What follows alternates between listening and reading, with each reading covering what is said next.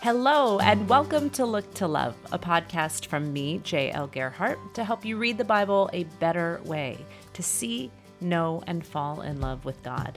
Every week, we read a passage from the Bible. We're working our way from Genesis to Revelation, and we ask the question, who is God? Why? Because looking leads to loving. Join me as we open our Bibles and look to love.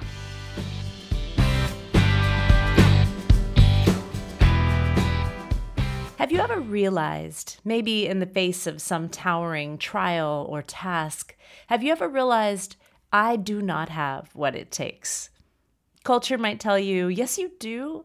Instagram might cheer, find the strength within yourself. You are all you need. A well-meaning church lady might tell you, God will never give you more than you can handle. But you know that's not true, because you've looked for strength and it's not there. You've assessed the given moment and know it's bigger than you can hold in your hands. Have you ever come to the absolute edges of your capacity? If you have, perhaps you, like the woman in 2 Kings chapter 4, have encountered the God who lives there. It's one of his very favorite places to move. We're going to start in 2 Kings chapter 4, verse 1, and I'm going to be reading from the Christian Standard Version. That's what I'm usually reading from here on the podcast. It's one of my favorite translations, primarily because of readability. It just sounds more modern, and one of the reasons why, this is just a side note, one of the reasons why I want a version of the Bible that sounds more familiar to my ear or more modern is because it helps me read these stories as real as opposed to reading them as fiction, something that happened so long ago that I can't imagine it happening today. And language shapes the way you see. And so it's important that you interact with language that feels present, real, of this moment, in order for you to be able to understand the present of this moment God in the text. Sure, there's also lots of good reasons to read it in the KJV sometimes, or to read it in an older version. The KJV, for example, versions of the Psalms are just gorgeous. And sometimes what you're looking for in a psalm is an eternal beauty. And so that might be a great reason to read those in an older version. So that's my TED Talk on versions. Personally, I think you should be reading the Bible in lots of versions. Read it in all the different ways, see all the various ways it's been interpreted over time and translated. Most translations are not interpretations. They're just turning the text into our best guess of the most precise word to match the original language. As some translations, I'm using air quotes, are more of an interpretation, like the Message. All of them, though, can be really helpful to give you a round picture of the God who you're trying to love. Okay, so I'm in 1 Kings chapter 4, going to read verses 1 through 7. One of the wives of the sons of the prophets cried out to Elisha, "Your servant, my husband, has died. You know that your servant feared the Lord. Now the creditor is coming to take my 2 children as his slaves." Okay, we've got the wife of one of the prophets crying out to Elisha. Now, back then, I don't fully understand exactly how this worked, but some of the prophets would live together kind of in a monastery, that kind of a prophet community, and they would live and work together. And so this appears to be one of the prophets who was in the community that was led by Elisha. And so this prophet has died. His widow has 2 children. And she's coming to Elisha saying, hey, I don't have any money, and this creditor is coming. In my grief, in this moment when I'm just devastated because I've lost my husband, now this creditor wants to make me and my children his slaves. So this is a desperate situation. This is a moment where she is at the absolute edges of her ability. Elisha asks her, what can I do for you? Tell me, what do you have in the house? Okay, so he's like, what do you need from me? And then it's like he realizes, okay, I guess I know what you need from me. And then he asks a follow-up question, tell me, what do you have in the house? So evidently he's thinking, what can we sell maybe, right? And she said, your servant has nothing in the house except a jar of oil. And I don't know if she's had to sell her furniture in order to pay for his funeral or what was going on here. But this prophet evidently was not well paid. And so he doesn't have much. He's not given his wife any kind of an inheritance or his children. So she says, I've got nothing. I've got a jar of oil. And then he said, so this is Elijah. He says, go out and borrow empty containers from all your neighbors. Do not get just a few. Then go in and shut the door behind you and your sons and pour oil into all these containers. Set the full ones to the side. So she left. So she's going to immediately do what Elijah said to do. Like, this doesn't strike her as crazy. Remember, she is a prophet's wife. And so she's used to crazy. And so she listens to Elijah. She goes, does exactly what he says. She goes and gets lots of containers from all of her neighbors. After she had shut the door behind her and her sons, they kept bringing her containers, and she kept pouring. And when they were all full, she said to her sons, bring me another container. But they replied, there aren't any more. And then the oil stopped.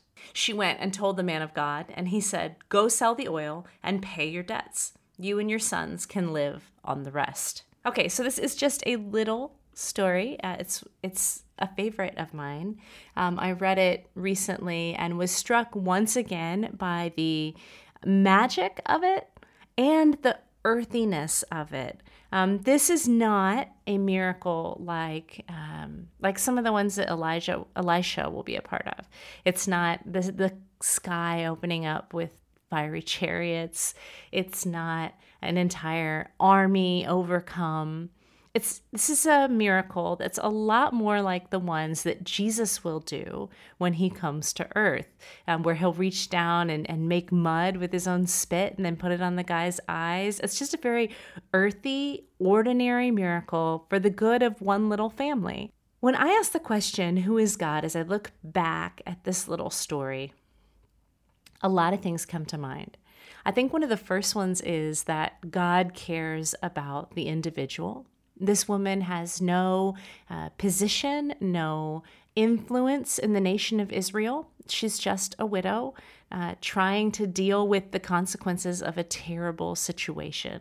Death has left her without a husband, without money, and is about to put her in the position of needing to be a slave. Death so often steals so much from us. But death is God's enemy, and this woman is God's child. And so he treats her tenderly. He cares about this one life. Who is God? He cares about the widow. Who is God? He cares about the son who's been left without a father. Who is God? He will turn his attention and his power toward his children individually in their moment of need. Okay, as I also keep reading, as I keep thinking about this miracle, I can't help but think of the story of Gideon, in which God does a lot with a little. And the story of Gideon, the point of it in so many ways is that God waits until there's a little in order to do a lot. You know, he says to Gideon, your army's too big. I can't fight with an army this size because you're going to feel like you can take credit for what happened. And I think that same principle applies here in a moment like this. What if the woman had a house full of furniture? And Elisha said, all right, well, what do you have? And she said, well, I have a house full of furniture. And he said, well, then go sell your furniture. Would she have recognized this as a moment of deliverance by the Father? Maybe she would have realized, yes, God gave me this furniture and now I'll sell it and it's God taking care of me. But there's a great chance that she would have thought, I'm the one who took care of myself. I had the industry to sell all of my furniture, and look how much I made. I know this temptation. I did this recently. I moved out of my house and I put all my stuff on OfferUp. And if you ever have used OfferUp, you know it kind of feels like a game. And when people pay you for your things, you kind of feel like you're winning. And I felt like I was the one, right? Look at me. I'm an amazing mother and wife, and I'm taking care of all of us through my sales. And there was a lot of self-congratulations involved in that. And it was a moment where I didn't really realize the gift that God had given me. However, if I'd had no furniture and needed money and had no way of getting money, and then a miracle like this one were to happen, I think it would be very easy for me to turn my attention toward God, to see God as the giver of the gifts, and to see God as the one who delivered me from my situation.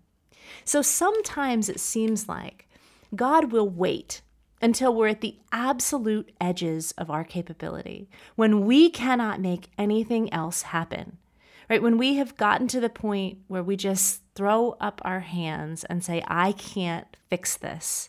I don't have enough energy. I don't have enough power. I don't have enough talent. Whatever is ahead, I can't get myself there. And it's at those moments when we feel this deep desperation that I think we are open to being saved. Have you ever had a moment like this? We started out this episode asking that question. Have you ever gotten to the absolute edges of your ability? And there have been very many of those moments for me. Moments when I opened my bank account and there was a negative number there and I still had bills to pay. There have been moments with my kids where I felt like I have no more energy. There's just no way that I can keep going today. It is 10 a.m. and I am already done mothering. There have been moments in my marriage where I thought, I don't have any more patience for this. There's no way that I can give any more of myself in this moment. There have been moments at work when I thought, what's next? The thing I'm being asked to do is bigger than what I am capable of doing. And in those moments, I'm humbled. I'm able to look at myself and realize I am inadequate. I am not enough. And if that was the end of the story, it would be a really sad story. I think, nobody is posting memes on Instagram that say, I am not enough. End of story. Because that's so difficult. I think when you come to that place, it's a hard thing to face. But it's not hard if Yahweh is your God. Because like this widow here, we have a place to go. We have someone with power.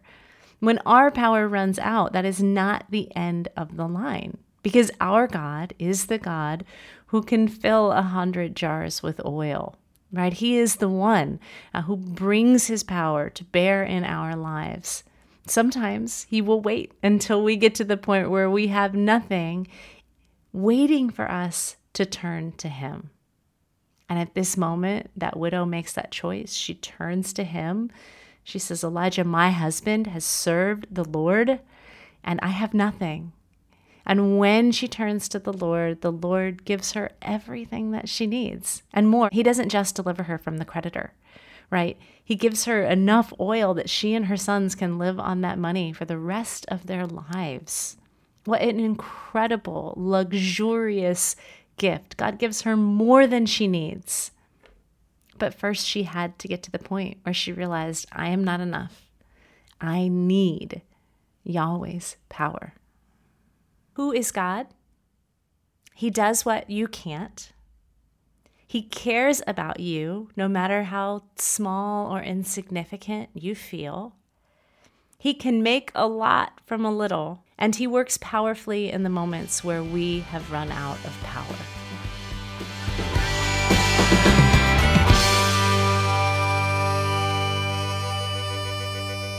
Thanks for joining me today at Look to Love. 3 things. Number 1, please leave a review. I would love it if you'd leave a review. Number 2, subscribe. If you want to be regularly getting these podcasts, subscribing is your best bet. You won't ever miss one. And number 3, share. Give this podcast to all your friends. It's completely free. It's like giving them a present that didn't cost you anything. Just text them. Say, hey, you should be listening to Look to Love. Give them a link or share it on social media. Let people know that it's available. This podcast began as I was writing the book, Look to Love, A Better Way to Read the Bible. So if you're interested in this way of approaching scripture, get yourself a book. It's available right now on Amazon. You can follow me at J.L. Gerhardt on Instagram or Facebook, or subscribe to my free bi-weekly essay, The Goodness, where I look for the goodness of God in the land of the living. Do reach out. I'd love to know you're listening. Until next time, I hope you'll look to love.